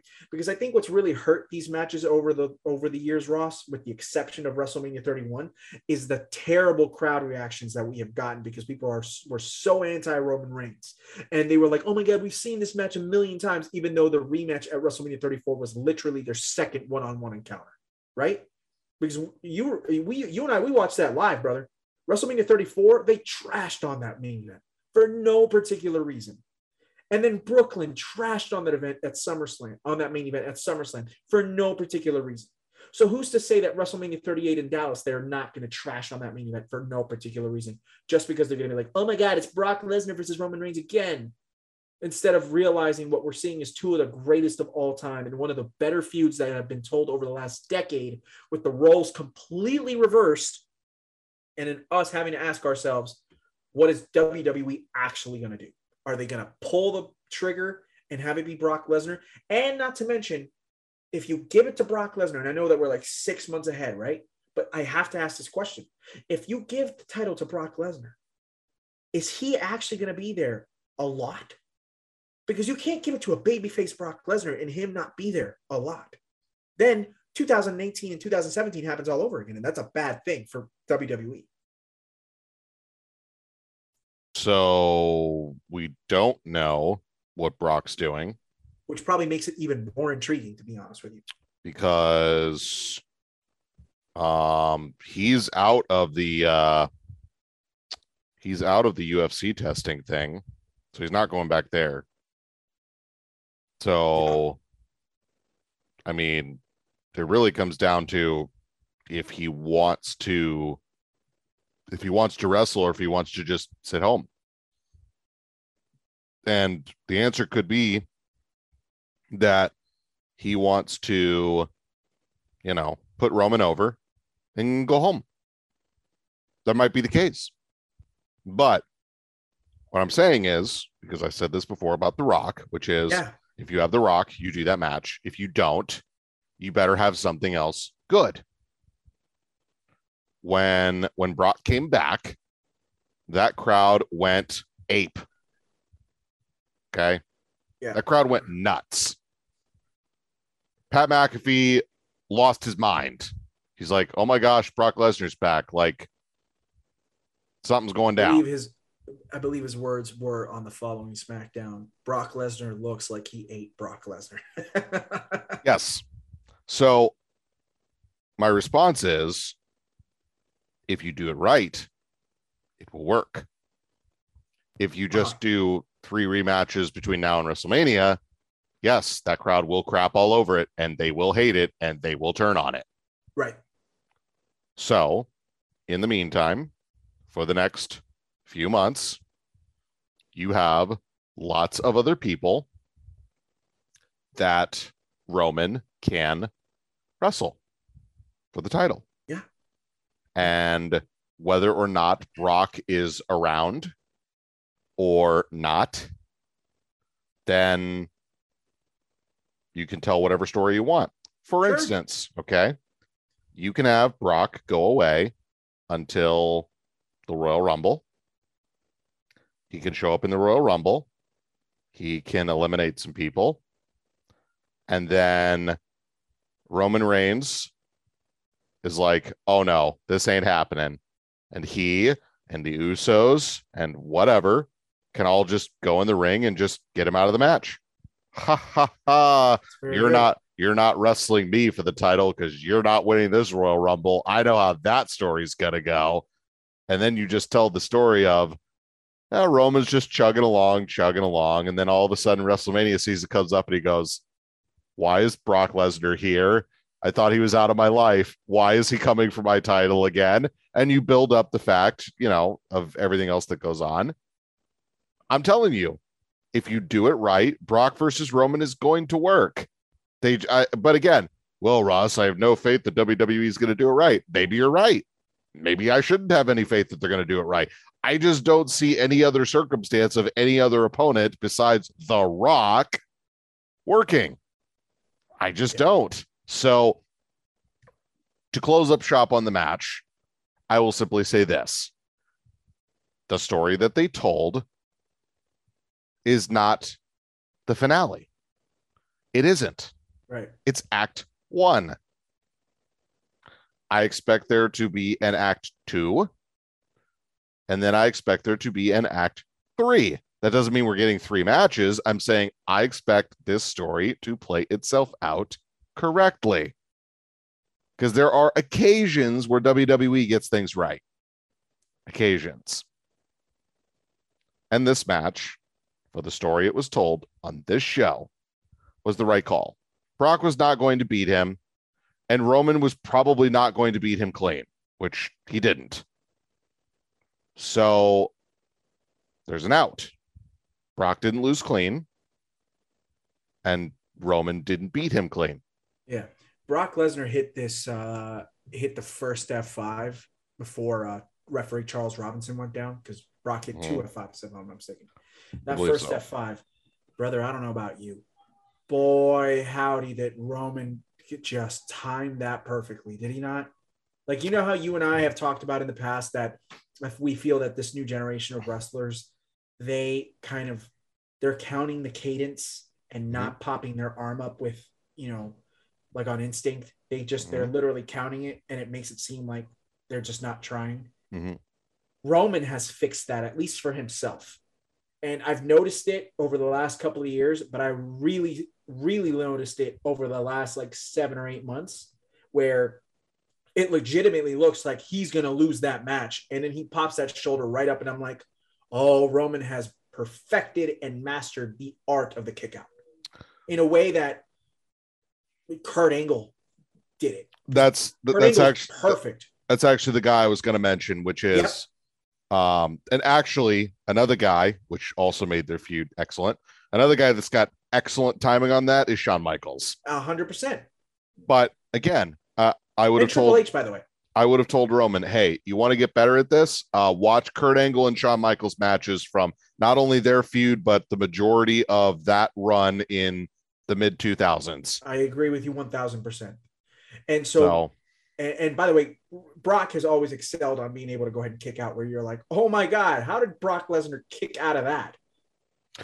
Which is funny, because Brock's normally not in those circumstances. No, he's not. But when you see him almost Brock's going to lose, and he kicks right out, you're like, oh, sweet Lord. It really gets the blood flowing. And so because Roman has perfected his storytelling skills, that's the key. Roman perfected his storytelling skills. Do you know how hard that is, Ross? It's normally really freaking hard, man. Well, look, there's a reason why most of the guys that are big stars in this business are not young guys. Yeah. There's a reason for that. I agree. And there's Roman a reason. Is a megastar at this point. No, and look, here's the thing. So how old is Roman Reigns? 35. Okay. It took him a while to get to where he is. Okay. For all those people that crapped over all these different organizations that would bring in the old guys. You know what the old guys have that most of the young guys don't have? Timing. Not only timing, but they have the thing that you can't teach. Experience. Yeah. Again, there are probably a handful of guys that are under, I won't say under 30, because I think that's not enough credit, 33, 34, 35, somewhere in there. There's not many guys that are younger than that. They're at that level. I agree with you 1,000%. There's a reason why Roman Reigns is on this level right now. There's a reason why, to give credit where credit is due, why Kenny Omega is on this level right now. Dude, how many guys? Okay, okay. So we've got AJ. He's not young. Roman. He's not young. Jericho. He's not young. Definitely not. Omega. He's not young. Orton. He's not young. Cena. He's not young. How much crap did people give guys like Hulk Hogan and Randy Savage and all these older veteran guys that were ruling the roost for a while? And they were all old. And guess what? They all got it. Yep. Because it's true. Also, let me throw in there. Edge, not an old guy. No. How old is Seth Rollins? He's a year younger than Roman is. So 34. Yeah. Okay. So, by the way, Christian, and for what it's worth, Daniel Bryan, of course, who's right in his, who's like 36, 37. So he's just as old as Kenny Omega. Mm-hmm. And for all the crap that you've given him, CM Punk. Well, okay, let's have him not disappear for 9 billion years and actually cut promos and be in feuds that I actually care about. But yes. When he was at his peak 10 years ago, how old was he 10 years ago? 31. Okay, so that's an exception. Okay. You know who else is an exception for a guy that gets it? That is a star that I have no idea why the hell they haven't done anything with him. MJF. The guy gets it.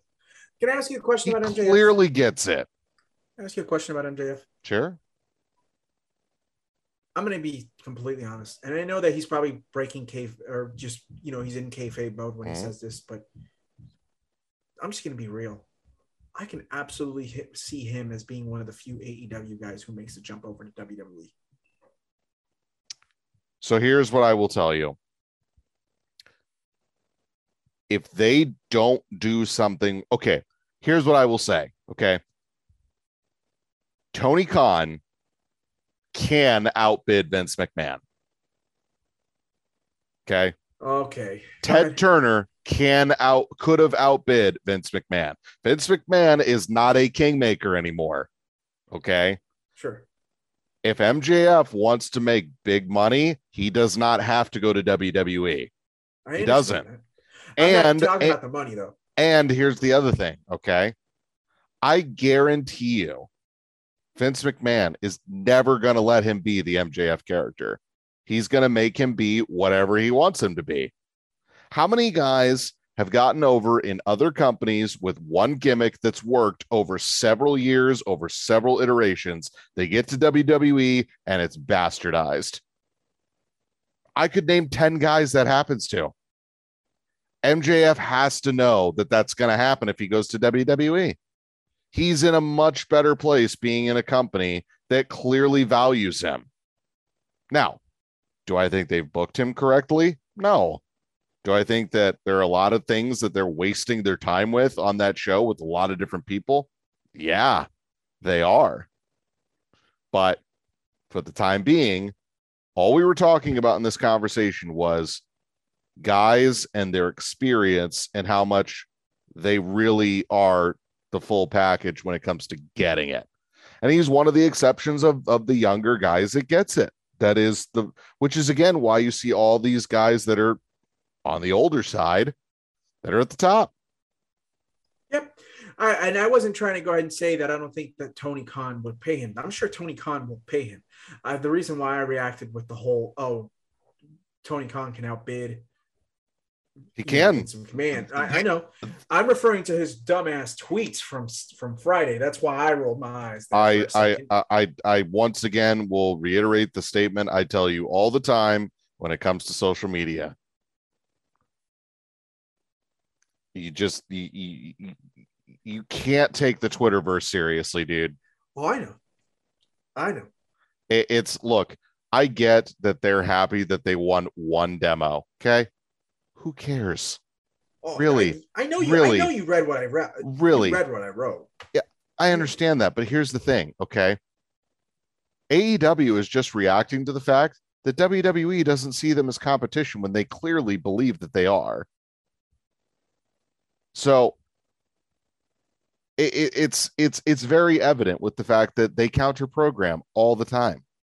So look, I'm not defending it. I'm simply saying they're happy. Look, you want to know how you want to change the wrestling business? You have to get out of this echo chamber of the same 2 million people watching the show. Period. Tell it to AEW. I tell that to WWE. I'm just saying we can't go ahead and criticize WWE for having the same 2.5 million people watching them. Same 1.1 million people are watching Dynamite. But that's what I'm saying. It's the same group of people that are watching. They're not gaining new fans. They're not growing. I agree. So that's how we off-ramped from two of the older guys in the business headlining a pay-per-view that I thought sucked that you liked. So in recap, I thought there were two good matches. We are now tied in the standings. And also you had some breaking news because I didn't know this was happening. Why is TLC not happening? Oh, so my understanding is, and it's a big rumors, but WWE seems to have a show planned for the first of the year. Okay. Of 2022. And so because of that, they're kicking out. Because January 2nd falls on a Sunday and January 1st falls on a Friday, Saturday, excuse me. So it seems like the plan is to perhaps do this WWE Day One show, I think is what it's called, or something like that. Okay. That's what I've heard so far. All right. Well, great. Let's see here. Okay, there is Crown Jewel. The next event I see is Survivor Series. Yep, happening all the way from Brooklyn. And day one is happening on January the 1st. And then the Royal Rumble is, I believe, 4 weeks after that. Yeah.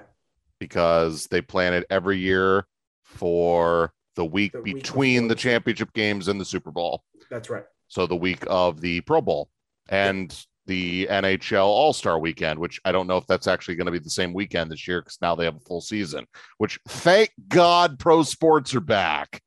By the way, as a quick check-in, because I haven't actually talked about this yet, my Los Angeles Dodgers are up 7-2 in the 8th inning.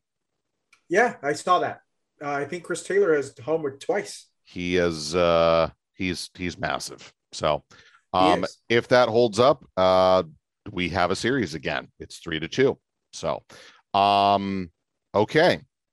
So here's the reality, ladies and gentlemen, because spoiler alert, this is how this is going to go. We have one more pay-per-view in our picks. It is Survivor Series. Whatever Jorge picks, I'm picking the exact same because we're tied, and that's how we're ending the year.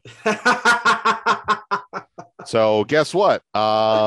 Technically, that will be a show that we do, but that will be the last picks of the year. And actually, hold on for 1 second, Ross. Mm-hmm.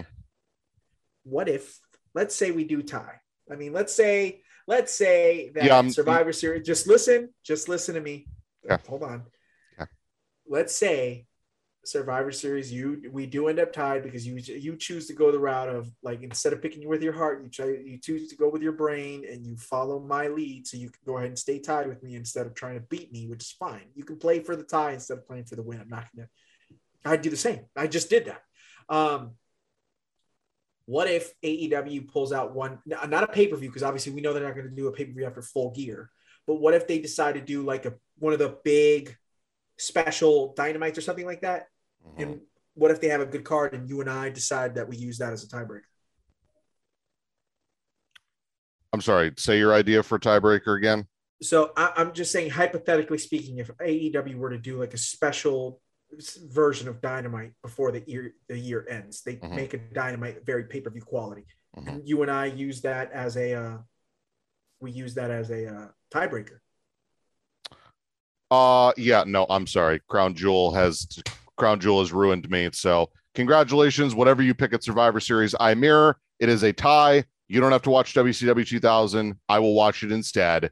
And I'm not making a TikTok account. So holla at your boy. All right, buddy. So nope. I told you Crown Jewel was going to ruin it for everybody. So there you go. It's a tie. There is no tiebreaker. Sorry, but not sorry. Yep. All WWE had to do was do the right thing. That's all they had to do. But no. Just to be clear, when Ross says WWE had to do the right thing, he means WWE just had to pick everything that he wanted to happen. No. Don't have a 60-year-old beat a guy in an overstable that was just your champion. I don't care. I don't care. You still picked Goldberg because you suck. Don't suck.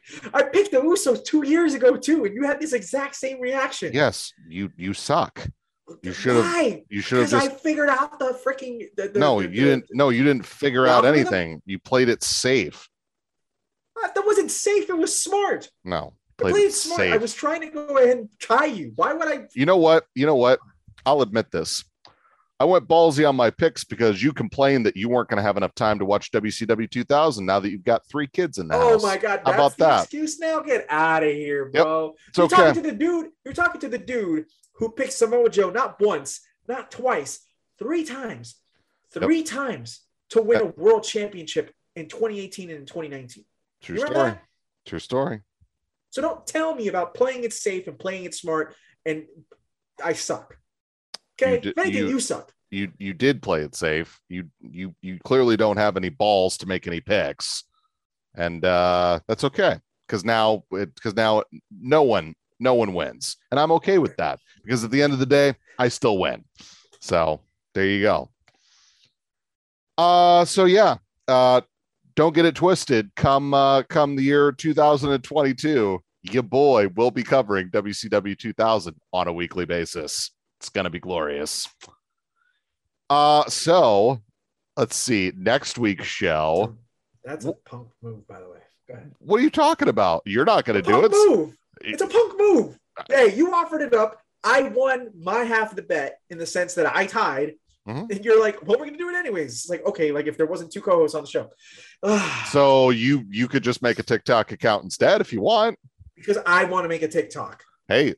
Technically, I'm doing yours, so if you want to do mine, you should go for it. I think that's kind of fun. But it's up to you. Move it along, brother. So next week's show. Yeah. TBD. I don't know what we're doing. Well, I mean, we'll ask this to the people. We'll put it out there. I told Ross earlier this week, I was like, hey, man, I was like, we could do one show where we bring back TNT's Classic Series. We haven't done that in a few months. Okay, so I kind of have to pump the brakes on that because I don't know what's available on Peacock. All 3 of the matches that I'm thinking are, I believe, all available on Peacock. You're sure about that? Pretty positive.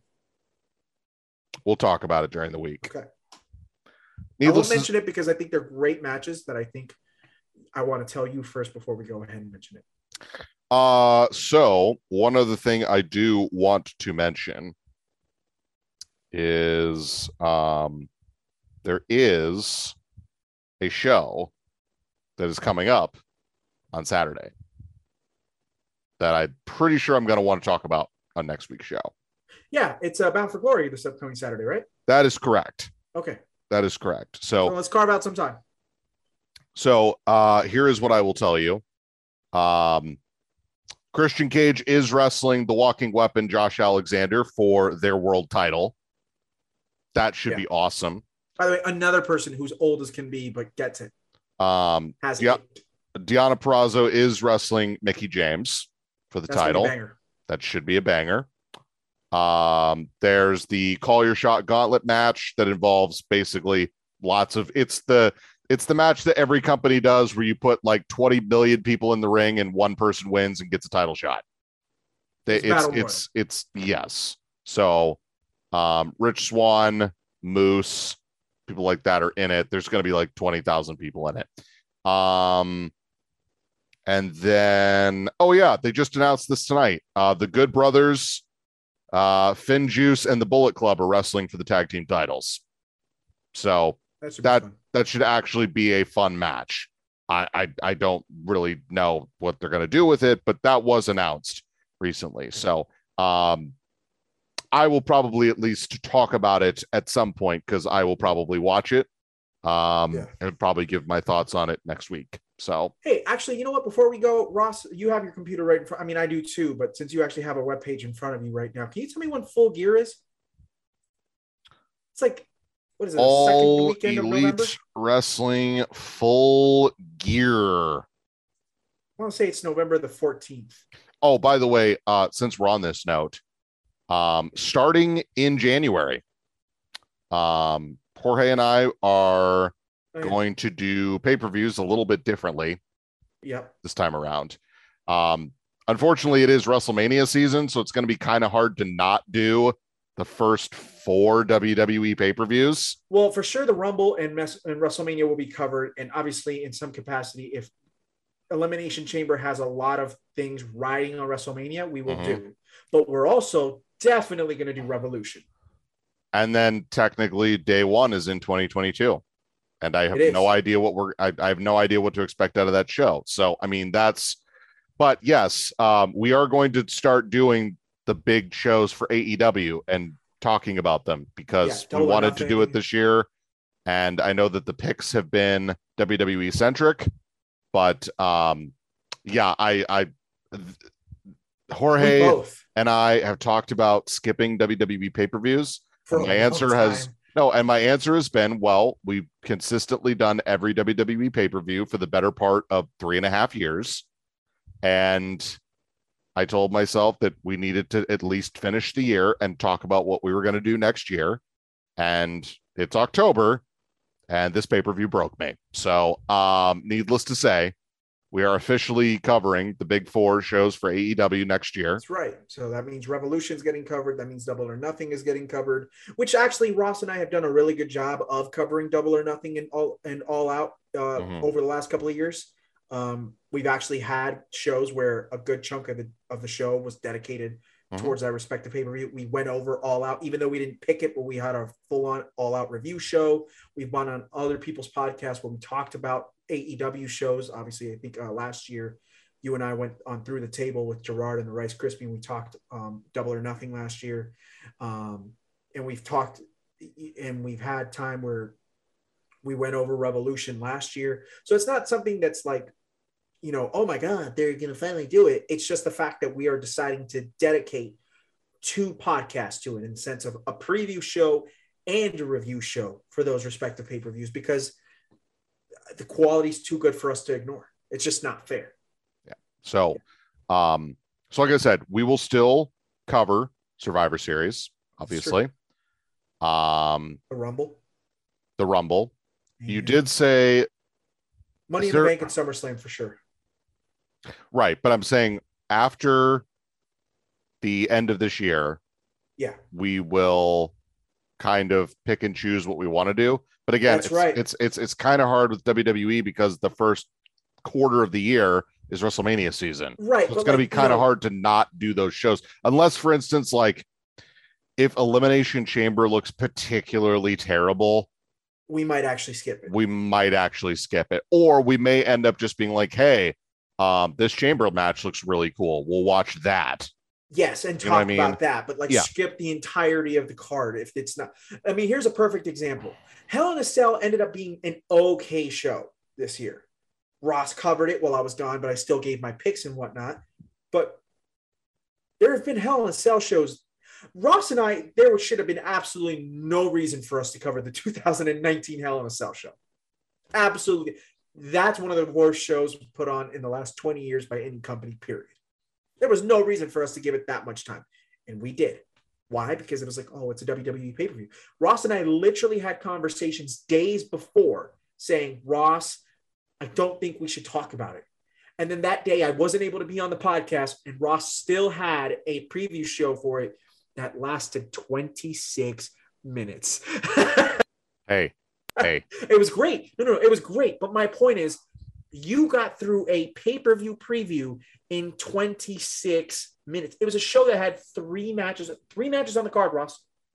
Three matches. That was it. And you still covered it. I commend you for it, but at the same time, that was a waste. And that's what we're referring to. A lot of WWE shows have become a waste of our time, a waste of our breath, a waste of our wisdom. And so it's true. It's true. And there's AEW shows that are not. Now, could there very well be like AEW shows that are not great in the future? Yes, that's coming. Trust me on that. I know that there will be finally an AEW pay-per-view that absolutely sucks donkey dick, but that has yet to happen. Well, I mean, the show that ended with the non-explosion explosion was not great. It wasn't. Exactly. And by the way, we did cover that a lot. But, I know. But the finish sucked, but the pay-per-view didn't suck. I can't take Eddie Kingston seriously anymore after that match. It's actually really hilariously terrible because I know Eddie Kingston's talented, but I'm sorry, I can't take him seriously after he protected Jon Moxley from a dud. Like I just. Anyway. Well, I'm gonna wrap it up on here, and I'm gonna ask you this question, and then I'll let you go ahead and do our outro. The AEW World Championship Tournament is happening right now. Mm-hmm. I want you to give me your winner. So where are we at in the tournament exactly? I don't think it's actually fully started yet. Okay, so hold on. There's a world title eliminator tournament bracket. Yes. Yes, I'm looking at it right now. So we've got Mox versus. Oh, okay. I see Moxley versus 10 from the Dark Order. Yes. Orange Cassidy versus Hobbs. Right. Lance Archer versus Eddie Kingston. Yep. Dustin Rhodes versus Bryan Danielson.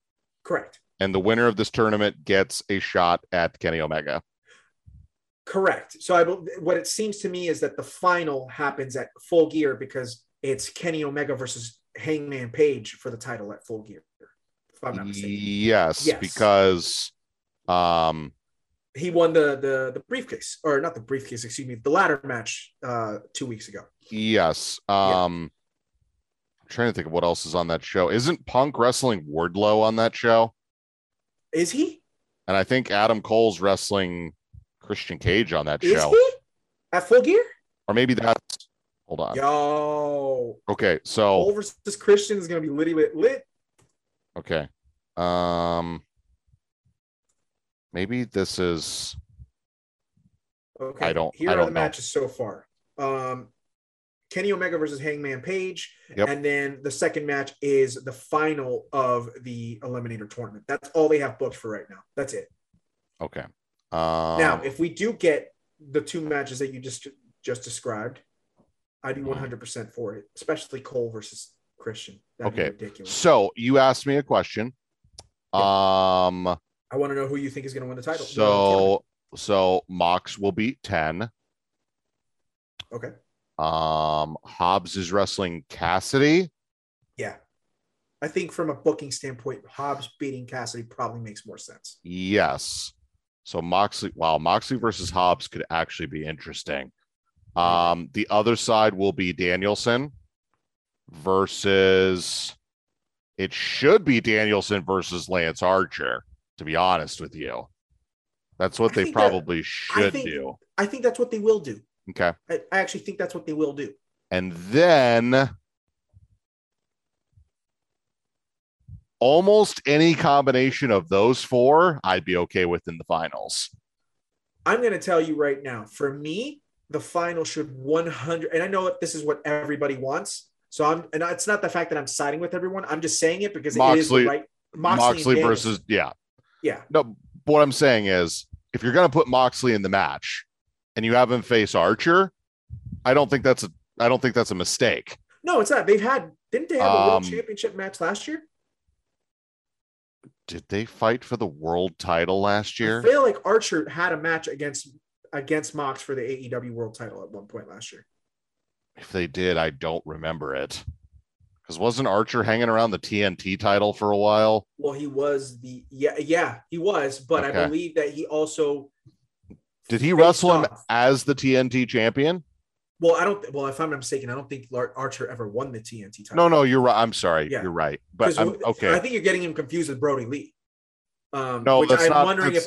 No, I'm wondering if I'm getting myself confused with, because I know that Lee and Mox had a match at Double or Nothing, but I'm pretty sure Archer and Mox had a match. I don't remember that. So I guess what I'm saying is this: if they were to do Moxley versus Archer, or even Danielson versus Hobbs, I don't think I'd be upset with that. But I think you're right. I think the match is probably Moxley Danielson. The problem there is we've seen both those guys wrestle Omega. Except Danielson's match wasn't for the title, and not to mention he never lost to Omega. Yeah, so I mean, obviously, the guy that's probably going to win the tournament is Bryan Danielson. Well, which to me in turn that makes me wonder, why is he even in the tournament to begin with? He should just be the number one contender over Hangman Page. I feel like Hangman Page should be waiting. Okay, so who's Danielson facing in the first round again? Dustin Rhodes. Okay, so he beats a guy that he's wrestled before. And by the way, I'm going Danielson. No, here's what I'm saying. Okay, so Bryan Danielson's been on the show. He's wrestled Kenny Omega, not for the title. Who else has he wrestled? I believe one of the Young Bucks. I think it was Nick. Or maybe Matt. Okay, and who else has he wrestled? Is that it? And then he was in a tag team match, like a 6-man tag. A couple weeks back. So in singles matches, he's 1-1. He's 1-0-1. Okay. Yeah. So he'll beat Dustin Rhodes. Right. That's a win. Yeah. He'll probably beat Lance Archer. That's another win. Correct. And then or if he Kingston, beats whoever it is, but yeah. Right. And then he'll beat Moxley or whoever. So now he's got a string of wins over, not all of them. Top guys in AEW. Yeah. And then he faces Omega again. Yeah. So to me, that's better than just saying we'll do a rematch for the title. Oh, yeah. No, I guess so. No, you're right. Hey, listen, I'm all for a tournament to determine a number one contender. Mm-hmm. I prefer that. That's one of the things that I miss about WWE. Do you remember back in 2004, you remember the Gold Rush tournament? Yes. Edge won the Gold Rush tournament, and he became the number one contender to Chris Benoit. I'm sorry, 2005. Excuse me, 2005, and he became the number one contender in a match for the World Heavyweight Championship against who I think it may have actually been Batista. He had a match with him on Raw, but the uniqueness of that was the fact that you don't know who was going to win that number one contendership tournament. That's the whole point. And I miss that from WWE. And we haven't seen a number one contendership for a male world title in a long time. The Royal Rumble is special, don't get me wrong, and I want that to continue, but I would like to see offshoot 8-man or 16-man tourneys for a number one contendership to a world championship. I think that would be fire. Like, give me an 8-man tournament to see whoever faces the main world champion at SummerSlam. Remember when John Cena and Daniel Bryan had their match at SummerSlam? Yeah, it was cool to see John Cena just handpick Daniel Bryan, but I would have much rather have seen Daniel Bryan go through 4 dudes to get to Cena. Would have been a preference. Just saying. So I kind of want that. I kind of want to see that happen more often, and in turn, I'm sure that this Eliminator tournament in AEW, which starts this upcoming Friday on Rampage, is going to be an absolute banger. And yes, I'm going with Bryan Danielson versus Jon Moxley in the final. And if I had to put money on it, I'm probably going to go with Bryan Danielson. Excuse me. Yeah, it's gonna be fun, is what it is. Yes, and look, I'm not saying they need to do tournaments or weird, wacky 17 million man matches all the time, but it kind of actually fits the Kenny Omega character too. It's like, I've beaten everybody. I'm bored. Let's watch a tournament and see who can face me. Exactly. Yeah, him and the entire elite. Just watching, sitting back and, seeing who's going to go ahead and be the person that has to face him and that whole entire squad. And then knowing Kenny Omega, he'd be like, oh, well, before you get to me, now you have to face Adam Cole, or now you have to face the Bucks, or now you have to face Gallows and Anderson. Makes sense. It's perfect stuff. For all the crap I've given Kenny Omega in the past, I'm happy to say that I've done in the same vein that you did the 180 on Brock. I've done a full, not even a 180 on Kenny Omega. I did a 180, then another 180. I did a full 720. Like that's how awesome I think Kenny Omega has become to me. There it is. I'm a huge fan of Kenny Omega now. So on that note, when you can have people on American television, I'm sorry, but it is. I mean, it's a big thing for me. If I can watch somebody and be able to appreciate their work, it's a huge thing. All right. So on that note, we're going to wrap up the show. I'm going to have you rep the socials again because you did start the show. So go ahead. Sure. Well, you guys can go ahead and catch us on Instagram at the Double Turn Podcast. You can catch Ross at Ross the Real Boss 85 on Instagram. Me, I am at the one and only J-Man 19. I can't speak English. I'm sorry. Twitter, we are at TDT Wrestling Pod, and Ross also has a Twitter that he just doesn't go on, which is Boss Ross TDT, Boss Ross TDT on Twitter.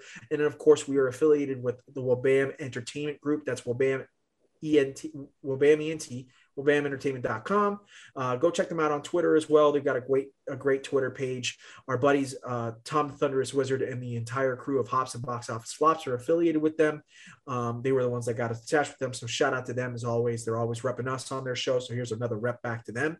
And thanks so much for listening, guys. We really, really appreciate it. And we plan on closing out the next 2 months with a bang, just enjoying what the products are that are in front of us are. And we're just going to have a great time. That's really what we can say. We're going to try and enjoy the rest of 2021. That is going to do it for our Crown Jewel plus more extravaganza show, Crown Jewel 2021 edition from WWE. It's been the Double Turn Wrestling Podcast. For the J-Man, I'm Boss Ross. I apologize for nothing I've said on this show, and we will catch you on the flip side.